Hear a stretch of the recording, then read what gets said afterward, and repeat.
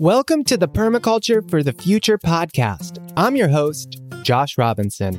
The world is full of negative news, and the planet seems to be in an ecological crisis. And this can be downright disheartening and disenfranchising because we feel that there's nothing that each one of us can do as an individual that can make any difference. Well, I'm here to provide a different perspective, to tell a new story. The Permaculture for the Future podcast is all about spreading positive and impactful stories, tips, and ways that each one of us can transition into a regenerative lifestyle where we can make an ecological impact. We talk about simple ways to make lifestyle changes as we interview authors, teachers, and other folks that are collectively healing ourselves and the planet. So if you want to make an ecological impact, stick around because this podcast is for you. Welcome to episode 14 of the Permaculture for the Future podcast. On today's show, we're continuing with this theme, looking at the coronavirus and how to respond to our local conditions that are showing that we just need more diversity in our food supply, bringing it back to the local level. And over the past few shows, we've talked a lot about gardening and getting gardens going, which are fantastic for being able to have some backup food supply, and not just backup food supply, but being able to provide high density nutrition while simultaneously solving climate problems, which we've talked about in past episodes.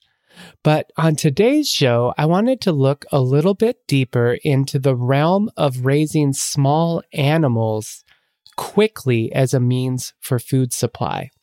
So on today's show, I'm joined by Francesca Duval, who's the head chicken wrangler at Alchemist Farm in Sebastopol, California. Now, Francesca is always tinkering with genetics and pushing the edges of what's possible in the world of egg color and textures of eggs. She believes that beautifully colored eggs capture the imagination of humans and gently invite them to ask where their food comes from. Alchemist Farm is a humane chicken and quail hatchery that is pioneering a marriage of humane treatment of poultry with regenerative agriculture. Francesca's farm demonstrates that family business can thrive while doing right ecologically with a little creativity and a lot of heart. Now, on today's show, we're going to jump into the realm not of chickens, but of quail. And I think quail have a lot of really amazing possibilities when it comes to essentially quick food production, especially when you compare it with chickens. So on today's show, we're going to talk about everything about getting started with quail.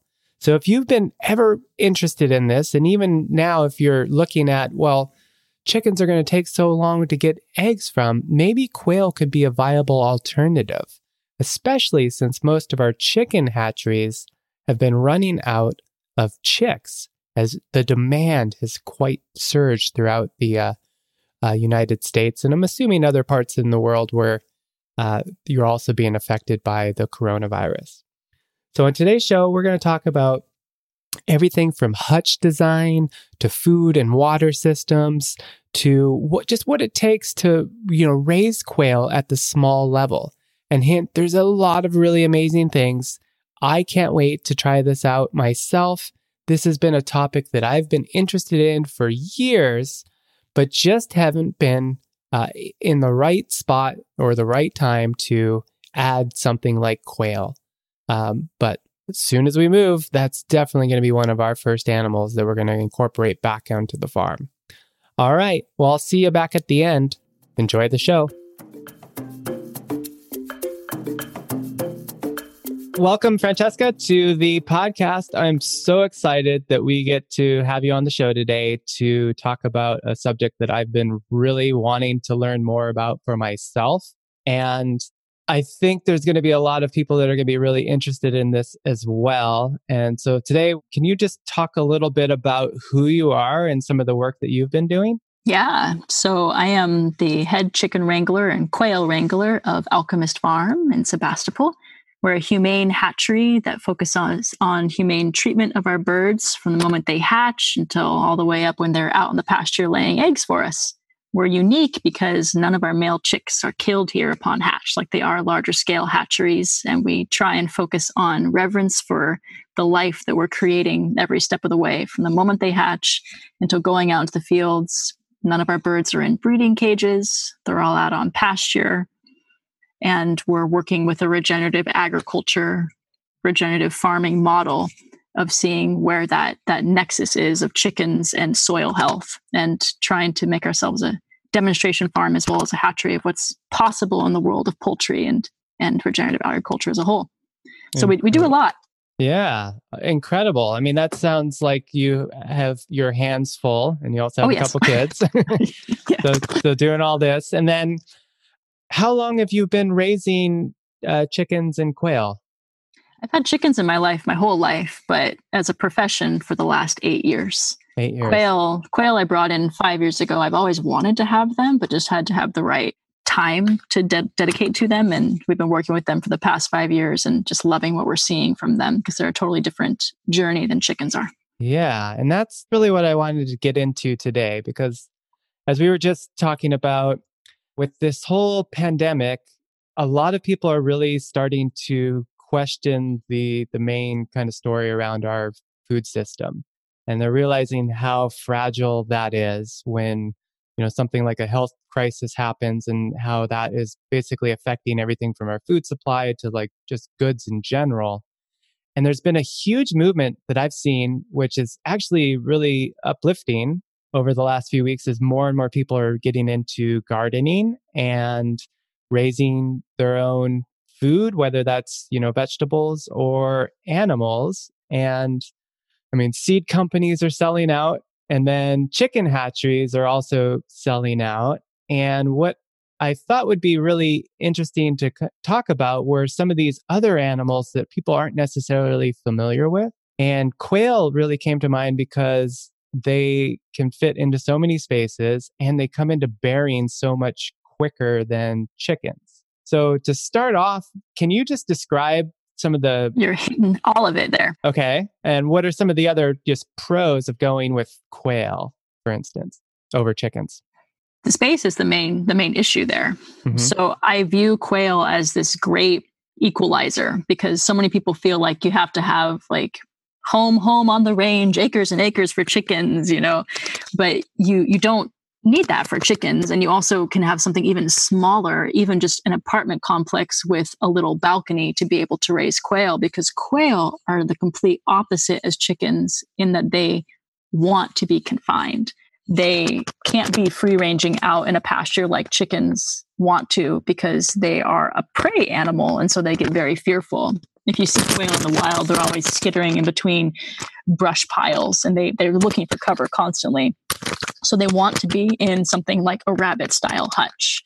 And when I first worked with quail, I'm all about like free ranging everything, giving it as much space as I can. And so I did that with the quail and they hated it. And so it was so good for me to see as a breeder and someone who's all about giving the best possible to the animals, that sometimes what we think as humans is the best isn't what the animals actually want.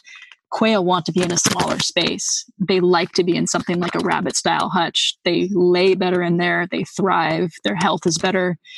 And so you can have them in a really small space. Oh, that's really interesting. That's not something I've necessarily thought about. I mean, I've looked at a lot of different systems when it comes to quail. And I mean, you definitely see like those rabbit style hutches. And then there are a number of people that I've kind of been watching and reading about that are implementing maybe some like pin style kind of things, or, like a quail tractor or something like that. But what you're saying in your experience is they actually seem to thrive both like from a health perspective and, would you say, quality of life? I mean, how does that kind of work in your experience? So quality of life and productivity. Any animal is only going to be productive if it has excess, if it has the ability, same like humans, right? Like we can become pregnant if we're healthy. It's the same with the chickens or the quail. They will provide you lots of eggs if all these other basic boxes are ticked of safety, enough food and water, and then having their emotional needs met. And quail are a very fearful creature. And I originally wanted to pasture them in tractors. And so I had them on the ground in grass and all open sides with a lid on the top. So they would be able to like get some sunshine in half of it. The other half of it was open. And what I found is that anytime a neighborhood cat would walk by or a dog walked by, all of the quail would totally jump up, freak out, and give themselves heart attacks. And so I started to like box up the sides so they couldn't look out the sides, but they were still on grass. And I was still giving them like the opening on the lid. And then a hawk would come down and look in on them. And then the hawk looking in on them would totally freak them out. And so I learned like, nope, my idea of how these animals need to be cared for is totally wrong. They want to be in a cocoony womb-like space. And in that womb-like space, you can still be giving them the dust bath once a week, the clean food, the clean water, the clippings from your yard or your garden, grass, anything that you'd be giving them on pasture, but you're just giving it to them in that contained, safe space. And that's why they're such a great candidate for people with a small space. Yeah, that makes a lot of sense. It's what the animals want. And so it's being respectful of them. You're not just using them, like enslaving them to give you eggs. You're actually meeting their emotional needs. Okay. Yeah, I so appreciate that perspective and insight of somebody who's tried out a lot of different things here. Because a lot of people, when they, particularly I think people that are interested in permaculture and interested in kind of working with natural systems, when they want something like an animal, they don't want to feel like it's put into a cage. But, in this perspective, it's like you're offering protection for this particular animal. And it's kind of what they want, giving them a safe spot where they can feel grounded and able to do what they want to do. Exactly. And within that, you're giving them the best care possible of giving them the dust bath, of giving them the greens and everything else. So you're still giving them everything they want and need. And there's certain breeds that you need to go for. You wouldn't want to catch a wild quail and then try and put it in that kind of a situation. You need to be working with a quail that's been bred to be domesticated. Great. So along those lines, would you say that's the Japanese Coturnix quail? Is that what you particularly work with, or? Yep, exactly. Uh-huh. We work with the Faro Coturnix because they're very docile. They prefer to be in that smaller environment. They've been domesticated over hundreds and hundreds of years, selected for it. You wouldn't want to have them and then release them into the wild around you because they wouldn't survive. They don't have the same instincts as a wild quail. Mm-hmm. Yeah, I mean, they've essentially been bred for like hundreds of years, no? Oh, yes. Yeah, hundreds and hundreds of years to coexist with humans.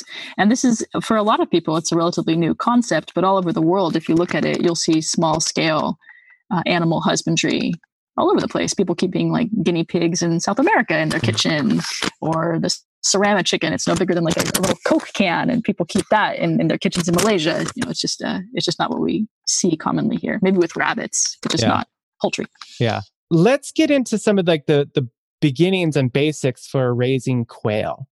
So for somebody that is wanting to get started, I mean, can you talk about just the process of, whether you're starting from eggs and hatching things out on your own, or, buying chicks and starting that way? What do you recommend? It all depends on where you're located and what you have access to. We are not shipping quail chicks right now because of USPS delays with all of our chick shipments, and they're just more fragile. Mm-hmm. So if you are within driving distance of someone who is breeding and hatching them, definitely go for hatchlings. And if you're not, then you can have fertile hatching eggs shipped to you. Okay. And so for that, do you need an incubator or? Yes. Yeah, you definitely want to get an incubator. And there's many different types out there. I'm really big into zero waste and being plastic free. I do not love styrofoam at all, but this is the one time that I would recommend styrofoam. Is a particular incubator that I think is a really good starter incubator for anybody that can be used for chicken, quail, duck. It's called the Hovibator Genesis 1588. Okay. It's really specific. I'll link to that in the show notes. Yeah, we have an Amazon list that we compiled with all different heat lamp things and feeders and waters and incubators and things like that. And I never want to support Amazon, but it's nice just to have the list there so people can see what it is. And then if you can pick it up from your local feed store, of course, do that. But at least the list lets people see what it is. Yeah, great. Well, that sounds like an incredible resource. So I'll just send you the list. Perfect. Okay, so let's say then we're starting with eggs and we have our incubator. What's kind of the next step? Well, incubating them. Okay. Sorry, that's tongue in cheek. A lot of people have this idea that you have to take the egg straight from the hen and keep it warm, or else it's not going to incubate properly. But a laid fertile egg can be stored for 2 weeks before it's put in an incubator, and it'll still potentially hatch. Wow. Okay. Mother Nature's really cool that way. Yeah. It's the same with breeding. A hen that has been bred to a rooster can hold on to fertility for 2 weeks, laying eggs for 2 weeks. So she only needs to be with a rooster once, which is pretty cool. Wow. So a fertile egg, when you collect it, you can think of it like a packet of pancake mix that you're getting from the grocery store. Like, it doesn't turn into a pancake until you add the other ingredients. Okay. It's the same with a fertile egg. It won't start incubating until you add humidity, heat, and time from an incubator. Okay. And that process takes about how long then once you put them into the incubator? 19 days. 19 days. It's like clockwork. Nature's perfect. Fancy that? Uh-huh.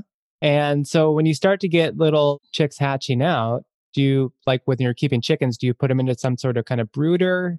Absolutely.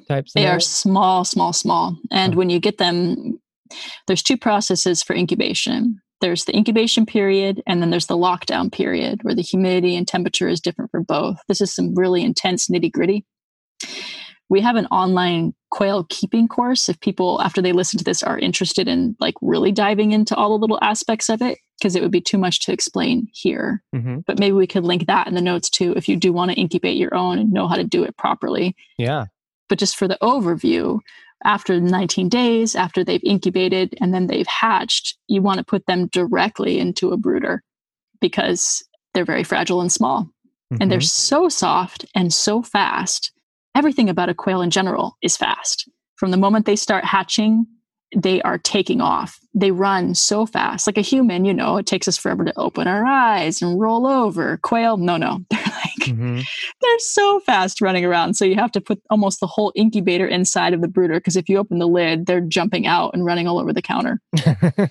Okay. Yeah. So let me ask you this then. So for people that are maybe not familiar with even what a brooder is, would it be similar to what you could do for like chickens, or it could just be like essentially like a Rubbermaid kind of tote with a heat lamp to one side? Yeah. A brooder is the in-between space from the moment that they hatch into their eventual housing. So it's the same for quail chicks as it is for chickens. The size of the brooder depends on how many you have. The quality of the heat depends on how many you have and what you have access to. I always favor a heat lamp over other heating sources because you can really control the temperature well that way. You can raise it or lower it. Mm-hmm. A heat lamp is the only dangerous part about raising poultry, because if it's not secure and it falls into the pine shavings or the substrate below, it can cause a fire. So I always tell people, zip tie it triple tight, and then you're fine. Okay. Good words to live by there. I guess I've never thought about that side of it. That's the only dangerous part. Yeah. Okay. Everything else is pretty simple. So they're in the brooder, and then they're in the brooder for that first moment of hatch until about 3 weeks. Okay. And then at 3 weeks, you can move them into their hutch or wherever you're deciding to keep them. Yep, depending on where the hutch is and what your temperatures are where you live. They're not fully grown until 6 weeks, but at 3 weeks, they have their full feathers. Okay. And so they're no longer downy fluff, and they can insulate themselves. Now, quail, they essentially come into, bearing again, is it 6 weeks or 7 weeks? So yes, if they're fully feeling safe and no predators are looking in at them, that's why I'm favoring like a raised hutch to put them in, not directly on the ground. If no predators are looking in on them and they have plenty of food and water and no other emotional stressors like kids giving them too many love squeezes and things like that, they will start laying at 6 weeks. Wow. Any extra males can be processed between 6 and 9 weeks, depending on when you want to process them, if you are of that homesteading persuasion and want to be closing the loop in your protein sources. I really favor quail for that because they're going to be laying eggs quickly. If you do have an incubated for yourself, say you order a box of hatching eggs from us. Mm-hmm. You hatch them, great, you have your quail. 6 weeks later, you're saving some fertile eggs for yourself, and you can just be continuing to hatch constantly, creating food and eggs for your family at a really sustainable clip. Yeah, you cannot, I don't think, get any faster of, potential meat production or eggs. No. Chickens, it's at least 6 to 8 months before you get that first egg, and yes, quite a bit different with quail. And again, yes. being able to raise them in small spaces, I think there's a huge advantage there. They're also very easy to process compared to other poultry. You could take a quail from living until being able to be chilled in your refrigerator within 5 minutes. Wow. So you've been at it a while. You've learned some tricks there. What's kind of your, I mean, without getting into too much detail, what's kind of your process in that area? Well, of course, being respectful to the animal, number one. Mm-hmm. I was trained as a midwife before I was a farmer. And so all of the energy going into my hands was about giving life. And it wasn't until I became a farmer that taking life was also part of the job. It's an important piece if you're raising and hatching for yourself, because not every hatchling turns out perfect. Mm-hmm. In nature, those hatchlings would just pass away quickly and naturally from a predator. But if we're creating this environment for them, these animals that are born with some sort of lack would suffer. And so suddenly that life-giving force that was coming out of my hands was very different. It was being a midwife of death as well. Mm-hmm. And so you have to get comfortable with that if you're going to be raising your own birds or hatching your own, because that's always a possibility. And we have the responsibility of caring for that life. And sometimes it means taking it. So when it came to processing the animals, of course, it's hard emotionally, Mm-hmm. but we've raised the animals with integrity and we've honored their lives along the way. And it's so much better than what's happening in 99.9% of the world with meat production.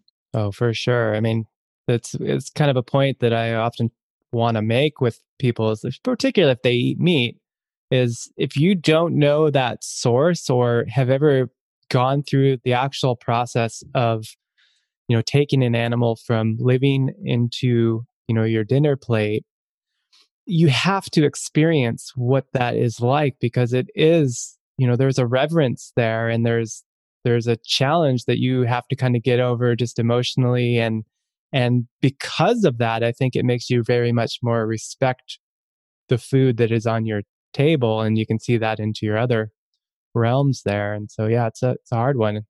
It's working with my daughter over the last few months. We ended up getting a few roosters, and currently we're in the city, and it's like we can't have roosters. And so having to go through that with her, and she wouldn't participate, but she was watching and being very respectful in that realm. She wouldn't eat any of the chickens, but she was there and got to at least see that for herself, and kind of knows now, like, what when you go to the grocery store, what has kind of gone behind the scenes there. Yeah. It's so powerful to see. And if everybody does the process at least once, I know a lot of us would have a very different take in the meat that we do source and how much of it we eat. Yeah, I think so. For sure. That's why I always recommend it at least once. And quail are a really great bird to at least try it on, because they're not, from a technical and just mechanical standpoint, they're not as sinewy and large as a rooster. Mm-hmm. Everything about them is very tender and supple. If you're raising roosters for meat, you're going to be stewing that bird no matter how you raise it, Mm-hmm. like, unless you're like caponizing it, and that's a whole new level of skill. Yeah. So quail, you don't need to do any of those things too. And they are going to be actually like meat that you would want to eat at the table, just, prepared like a normal piece of meat that you buy from the grocery store. So they're great for that as well. Mm-hmm. With children, my 7-year-old and my 3-year-old, if we're ever processing a group of birds, we'll sit and watch, and it's only as weird as we adults make it. Yeah. And if we're just explaining the whole process and why we're doing it, and because we do eat meat, and showing the whole process and make it more of a science learning of, here's all the parts of the animal, let's look at the lungs, here's the heart. My daughter loves eating the quail hearts. It's her favorite part. We make little skewers, and it's not weird. It's just a natural process of what's happening. Yeah. Well, thank you for that. Yeah. Okay. Let's talk a little bit then, as we get into, raising the quail themselves, and kind of what some of their main needs are. So it sounds like security and having a good setup where they're going to feel protected. But what's kind of like the day-to-day, so in terms of like feed and water and just health and all of that kind of stuff look like? Everything about a quail is fast. So from the moment they hatch, they're running fast, to the first eggs laid, to the amount of feed that they eat and how much they poop. Okay. They're going to be so much faster than chickens in many ways. So whatever kind of housing you set up for them, you want to be thinking about making it very easy to clean, very easy for them to access food on a consistent basis, very easy for the water to be constantly clean because they like to run around. If anybody's listened to this who's owned chickens and you have a chicken waterer on the ground, you know that it gets dirty often. We've moved to having gravity-fed nipple water systems for our chickens because it keeps the water cleaner. It's also conserves water. In California, that's always something on the forefront of our mind, being responsible with the resources we've been given, particularly water. So we view the quail the same. How can we automate these systems by giving them gravity-fed waters? Quail don't like the nipple systems like chickens. They prefer gravity-fed little cups. So you can find these little plastic cups at any kind of feed supply store, and you can secure it to the inside of whatever their enclosure is with a bucket that's, sitting on another bucket outside of it or on top of whatever your hutch is. There's no perfect solution for housing. The best solution is whatever works for your space, as long as you're cutting down on the amount of chores that you're giving yourself with the animals while giving them consistent clean water and food, if that makes sense. Yeah. So the water side, I mean, I've definitely preferred the nipples over just an open container for cleanliness. And then what you're saying is with the quail, using more of those cup waterers. So it's to just try to describe that over the audio here. I mean, that would basically be about the size of like a teaspoon or tablespoon, right? And it just kind of slowly fills up water into that little Yes, space. they're about a quarter of a cup each. Oh, okay. And then there's it looks like a little tongue that comes out and rests above the reservoir. And each time the bird comes down to drink out of the reservoir, they gently tap the tongue with their head, and then more water is released down into the reservoir. The reservoirs are red, and they're designed that way to attract the quail. All poultry is attracted to the color red. They can see it easily. And so you want to use the red ones, and then they have a clip on the backside, and that's going to connect to whatever the housing is. You could glue it, you could screw it. If you have wire anywhere, you could weave it into the wire. Okay, that's very helpful. And then in terms of kind of some of the other hutch considerations there, what's the average kind of space that a quail would need, or would you call it a flock of quail, or what's the term? Covey. There? Covey. All right. Covey. There is a word. Yes. A covey of quail. So I like to give them a lot of space. So I'm doing more than a square foot per bird. And a lot of people will do, there's so many different ways to raise quail and so many different theories out there. And quail are not generally recognized as something that people want to raise. And so it's hard to find the good information. So we're really forging our own new path on how to raise them and how much space they need. I do over a square foot per quail because they do like to be in constant contact with each other. Okay. So square foot per If quail. you give them too much space, they get freaked out. Yep. So wherever you're going to be doing your hutch, think about that. So they have enough room to move around. It also can't be too tall, because when quail get startled, as I mentioned before, their reaction is to pop like popcorn straight up. If it either needs to be like 5 feet tall and like a huge aviary that you're creating with like a nice sand bottom and like a little like brush pile in the middle that you're probably going to be crawling through to get your Easter eggs every day when you're like hunting for them, because they lay kind of willy-nilly, they don't lay in a nesting box like chickens. Okay. If you're doing a big aviary like that, then you want to have the sides covered so predators can't look in on them again. If you're going back to the smaller hutch, like we're talking about, then a square foot per bird, and you want it to either be short, so like 18 inches tall, or really tall, like 3 feet and above. Otherwise, if it's in between and they popcorn up, they can break their little necks, which is so sad. Yeah. I've had so much trial and error. Okay. Well, that's why I'm talking to you. Yeah. Let me streamline it for you all. Go off of those dimensions. Yeah. Okay. So keeping it about 18 inches tall or going up to about 5 feet. And then the bottom of these do you use a mesh or do you have a solid kind of slatted floor? What's your preferred system there? There's so many different ways to do it, and it all depends on what's realistic for you and how often you're going to be tending to these birds. Mm-hmm. If you know that you can't get in there every day and clean it, then you want to have like a plywood half, and then the other half is going to be some sort of a wire that lets the droppings come down into a lower pan. It's important to give the birds some sort of rest on their feet. It's not great for them to constantly be on wire. But if you do half wire, half plywood, and you put the food over on the plywood side, and then maybe a little nesting area on the plywood side where maybe you signal, okay, this is where you hang out. Hopefully you're pooping over there. And maybe you put the waterers over where the wire is, where they're over there drinking and then pooping a little bit more. And then you still need to go into there to the plywood side and scrape it off. Okay. And then the wire itself, I'm imagining because quail are so small that you have to use pretty small wire. Do you use like a 1/4-inch hardware cloth, or what's your preferred wire? So the 1/4-inch hardware cloth is a little rough on the bottom of their feet. You'd want to have something that has like a coating on it, like a smooth nickel coating. Okay. And I've seen it where it's not the squares. If it's the small hardware cloth squares, it's really hard for droppings to fall through. Got it. You'd want to be having parallel lines. Oh, okay. So what do they call that wire? Is that aviary wire or? Aviary wire is more of a hexagonal pattern. Okay. I'm trying to know the exact name of it, and it's escaping me. This is terrible. I'm sorry. You're like, give me the technical info, and I don't have it. No, I mean, I'll try to look around and see if I can't link that into the show notes. But okay. If you can't find the wire, you can just do a full plywood bottom. That, of course, would be the ideal. You'd want to be giving them the plywood bottom because then no predator can pull them through.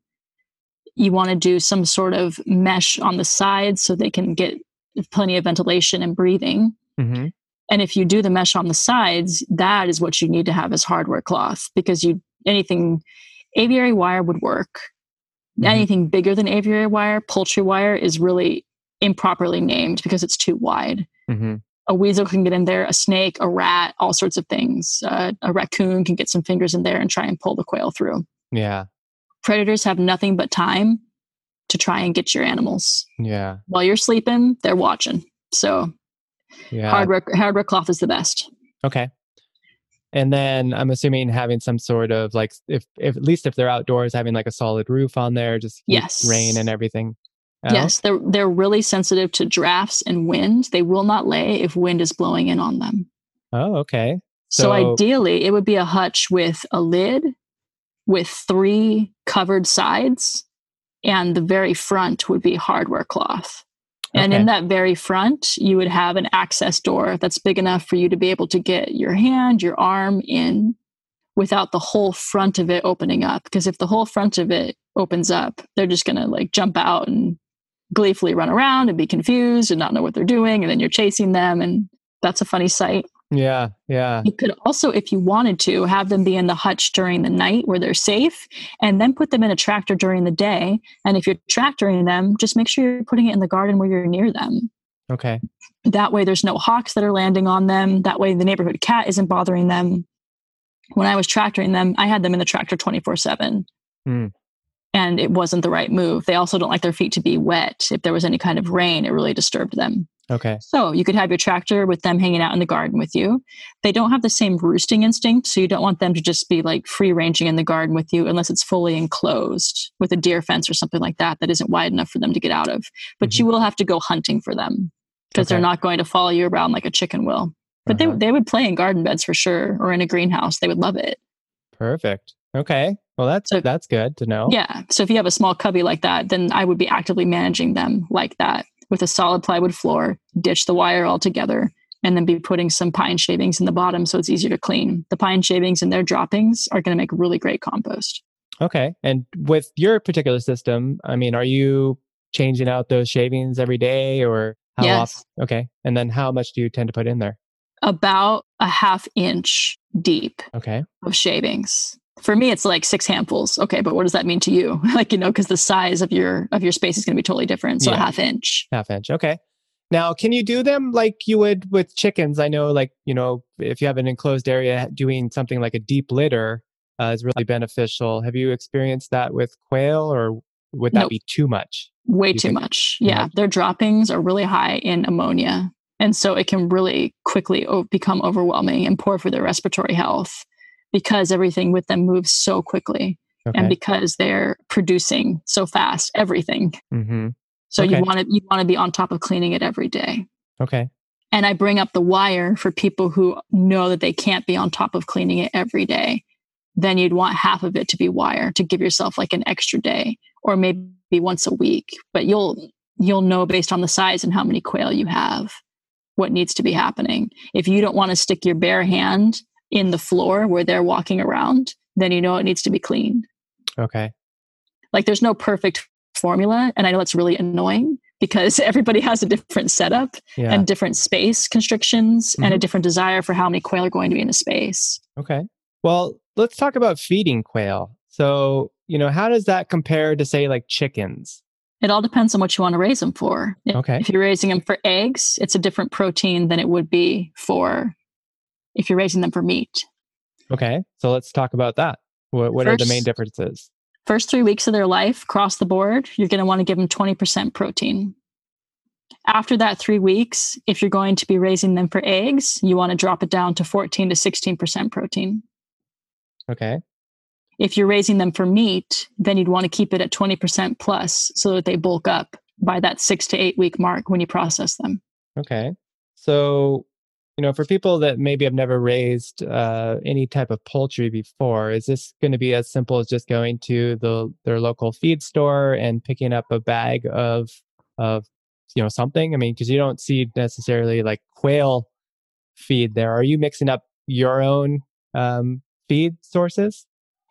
I don't do fermented feed or things like that. A lot of people spend a lot of time really nitty-grittying on their feed. And that's going to be a project for me in the future. I've been ticking other boxes as I go along. The feed is something I'm really going to refine later. Right now, we have access to a really great grain mill that's close to us. And they have really good mixes of their chick and their adult layer feed.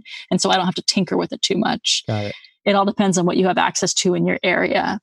A lot of people will feed game bird feed or mix from the feed store, but I don't think it's necessary. Okay. You can totally feed them chicken feed and it's fine. The only thing to consider about the chicken feed is you got to pay attention to the protein source, if it's the 20% or not. Okay. Well, that's helpful. So you can use the same essential feed as what you would feed chickens. The only downside about that is that it'll be a little higher in calcium than the quail need. And the only thing that's going to affect is the male's fertility. Oh. Their sperm ducts will calcify. Oh, okay. So again, this is crazy nitty-gritty. Yeah. Okay. Well, I guess if people want to like research more of that, they can kind of get some more information maybe from your course and not. But for most people, they could just basically feed chicken feed and that would totally be fine. Yes. Okay. Just pay attention to how much protein it is and ask yourself what you want to be raising them for. Yeah. For the first 3 weeks, the quail are really small, and even a chick mash that's going to be kind of fine and gritty, you're going to want to grind it up into a powder for them. Oh, okay. Otherwise, they're just going to waste any of the other pieces of cracked grain that are in there. And we're all about just trying not to waste. So grind it up. Okay. So grinding it up. And then do quail also, I mean, they're mainly seed and kind of foragers, right? I mean, do they also supplement with greens, or does that, play into it at all? You're going to have to teach them to eat the greens. Okay. And at first, they're not going to know what to do because they've been domesticated. And most of them have just been raised for eons on grain. Yeah. But after they see the free choice that you have available to them, they'll start going for it. Okay. And with when you raise chickens, chickens that are eating lots of greens, like the yolks end up super bright orange. Are you seeing that with quail as well? Yes, absolutely. Oh, nice. Okay. So don't be discouraged when you give them some different greens or different scraps. They'll just run over it and not eat it. But just keep offering it. And over time, they'll get excited, especially if you're sticking it in a little bit higher and not just on the ground, or maybe dangling it from the top. They'll get curious and want to play with it. And then they'll start eating it. And once one sees it's delicious, then the others will follow suit. Fun. Okay. Or if they're running around in the garden, then they'll slowly be picking around at things. And it's really so heartening and sweet to see them running around in a garden or in a tractor close to you in the garden where they're safe. Because when they feel safe and they're doing all sorts of cute things, and a dust bathing quail is such a happy quail, and it's a really cute sight. Yeah, I can only imagine. I mean, that's that's been one of the draws, I think, for looking at quail is just like how dang cute they are. They're cute. And quiet. I mean, I think this also seems like an opportunity for people that might even live in an area where it could be illegal to raise chickens because they're in the city but quail seem like it's something you can almost hide. And even if they're in their backyard, they're so quiet compared to chickens, even hens. I mean, when they lay an egg, it's like they let you know. Whereas quail seem to just make these quiet or like cooing noises that are almost soothing. It is. It's really soothing to be out near them. The roosters do crow, and they'll crow all day long, not during the night, but it's not a crow like a rooster. It sounds like an old bluegrass saw that is played underwater. It's like this whoop woo, whoop woo sound. It's really cute. Which I think a lot of people might even mistake for like a pigeon or something like that. Exactly. Yeah. But the females, no, they don't make any kind of loud sounds at all. And they will talk and they'll chatter at you.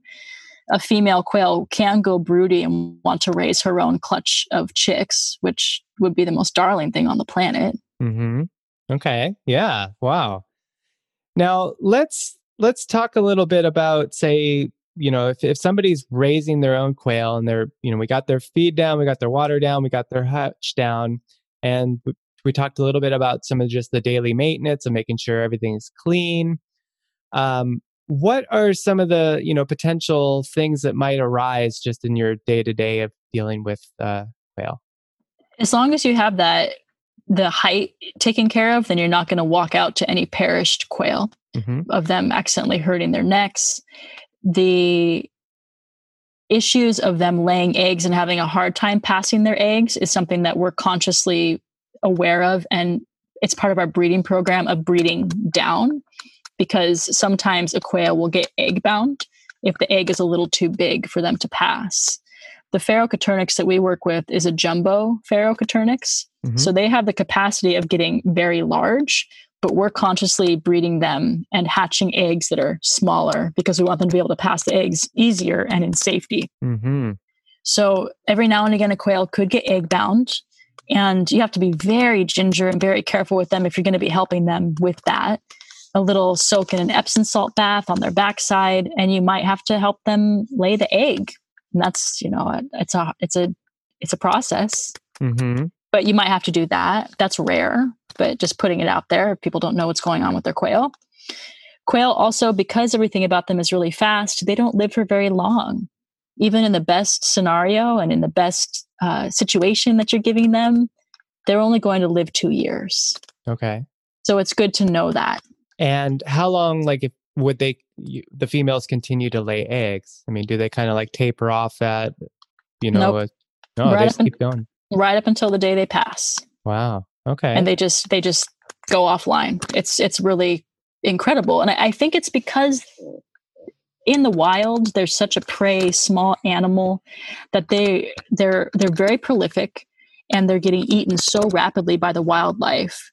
I doubt you would ever find a quail that's 2 years old in the wild. And so when we care for them, we're giving them this unnatural, wonderful environment. Yeah. But 2 years is the max that you're going to be getting from them, and so they just lay right up until it.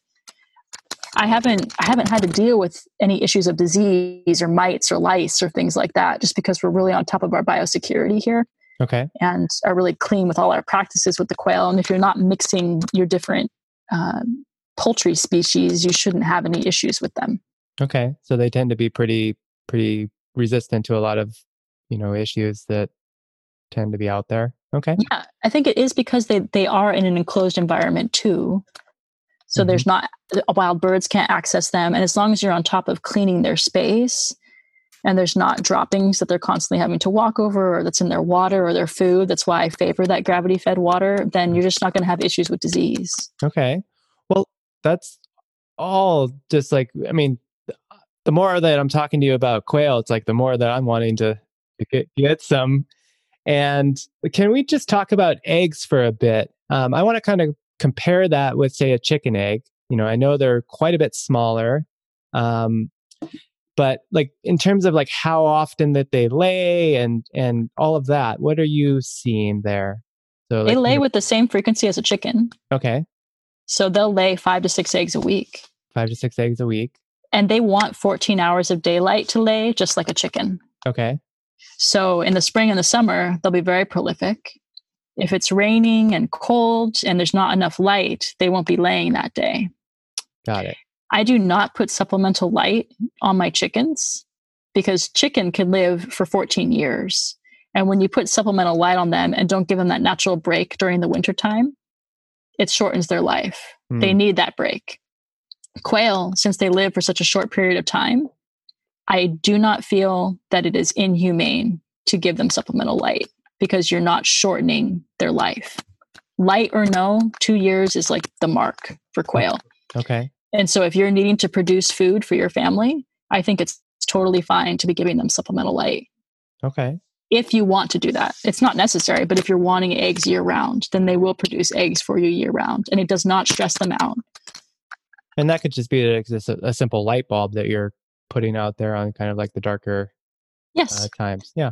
A simple light bulb. And I always recommend doing it from the moment it's dusk until whatever the 14 hours of daylight would be. So if it's dusk till like 11 p.m., keep it on a timer and then have it kick off at 11 p.m. so that they have that natural, okay, it's nighttime, as opposed to having it kick on artificially at like 3 a.m. or something. Yeah. They're like, what's this? Totally. Yeah. Then that's a really abrupt sunrise. Mm-hmm. So instead it's more of an abrupt sunset, but that feels less jarring than an abrupt sunrise to me. Okay. Now, in terms of eggs, I mean, so most people that have maybe seen quail eggs are used to kind of like these smaller eggs that are kind of a cream color with a number of darker splotches, or for lack of a better word there, on them. But I know from watching some of the things that you guys have been doing there at the farm, I mean, you guys are getting all sorts of amazing colors that have, been developed by this selective breeding. Can you talk a little bit about that and some of the colors that you are working on there?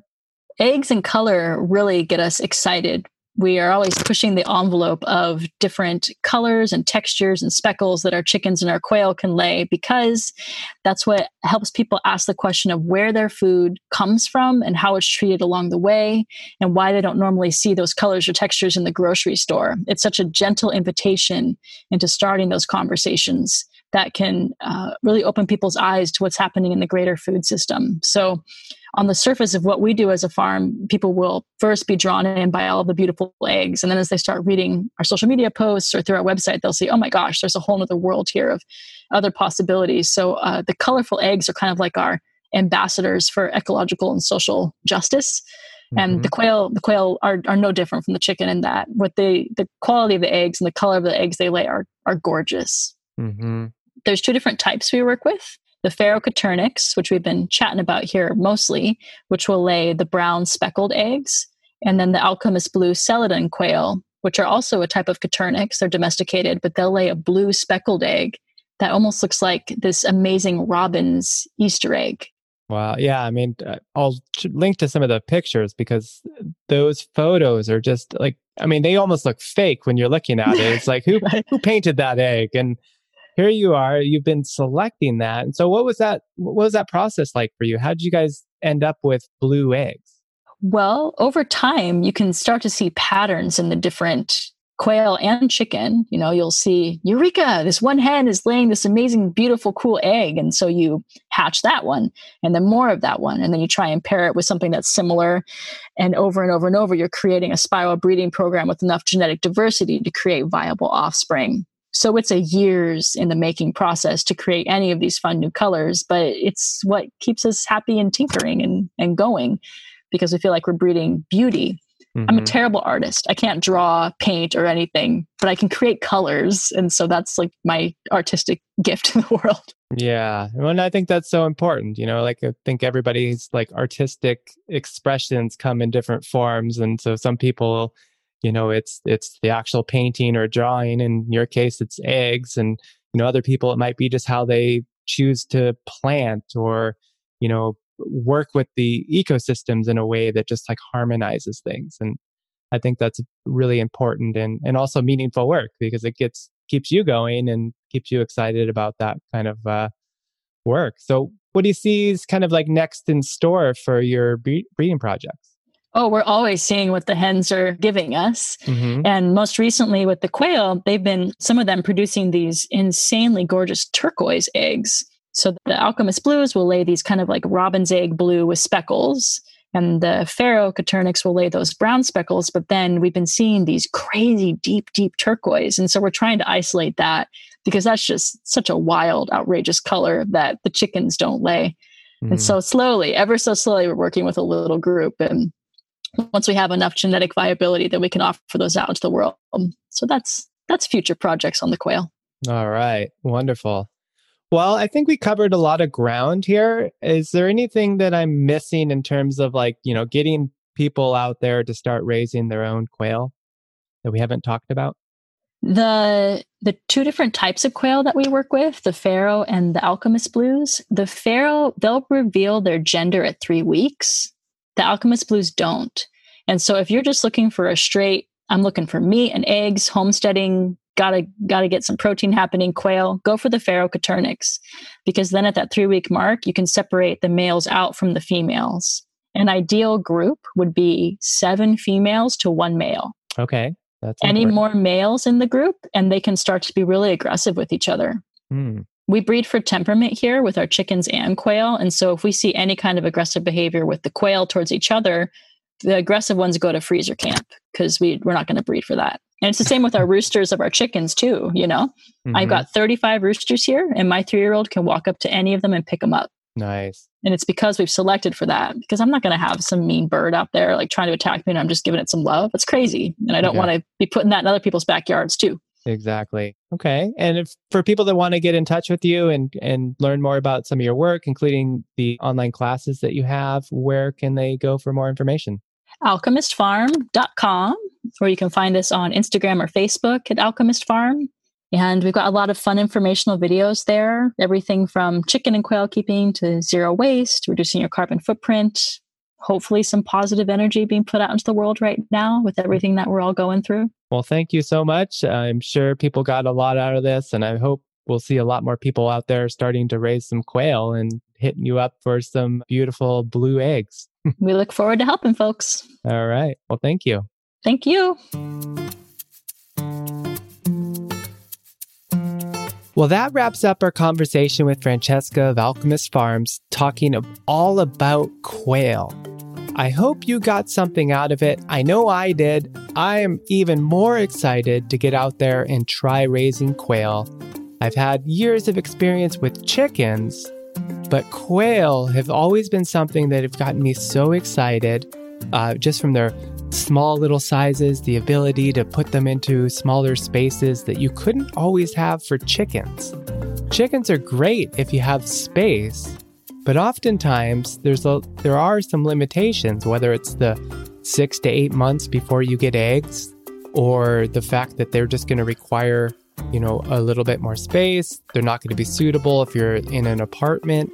Whereas something like quail, much in the same way that rabbits are, they can fit into much smaller spaces. And in fact, as Francesca mentioned, they actually thrive in smaller spaces, that it makes them feel secure, that they lay more eggs. That was something I wasn't quite familiar with before our conversation. Now, if you're somebody that's already raising quail, I would love to hear from you. Drop me a line and let me know how it's been working out for you. What have been some of the things that have really worked? What are some of the things that are holding you back? I'm really interested in hearing from more people about how they've incorporated quail into their own gardens and food systems. Now, if you want to learn more about raising quail, you can jump over to Alchemist Farm's website, where they have an online class walking you through everything that's needed to start and raise quail, from, raising them up to even harvesting them if you're going down the meat route. I highly recommend it. Francesca is somebody that has a lot of experience raising quail, and somebody that's actually putting intention behind the way that they're raising their animals. It's a very beautiful thing, and I can't recommend her highly enough. I'll link to that workshop in the show notes today. The show notes can be found at permacultureforthefuture.com/episode 14. That's permacultureforthefuture.com/episode 14. And if you're digging the show, jump over to iTunes and leave us a review. It helps us reach a wider audience. All right, see you next week. In the meantime, get out there and do some good.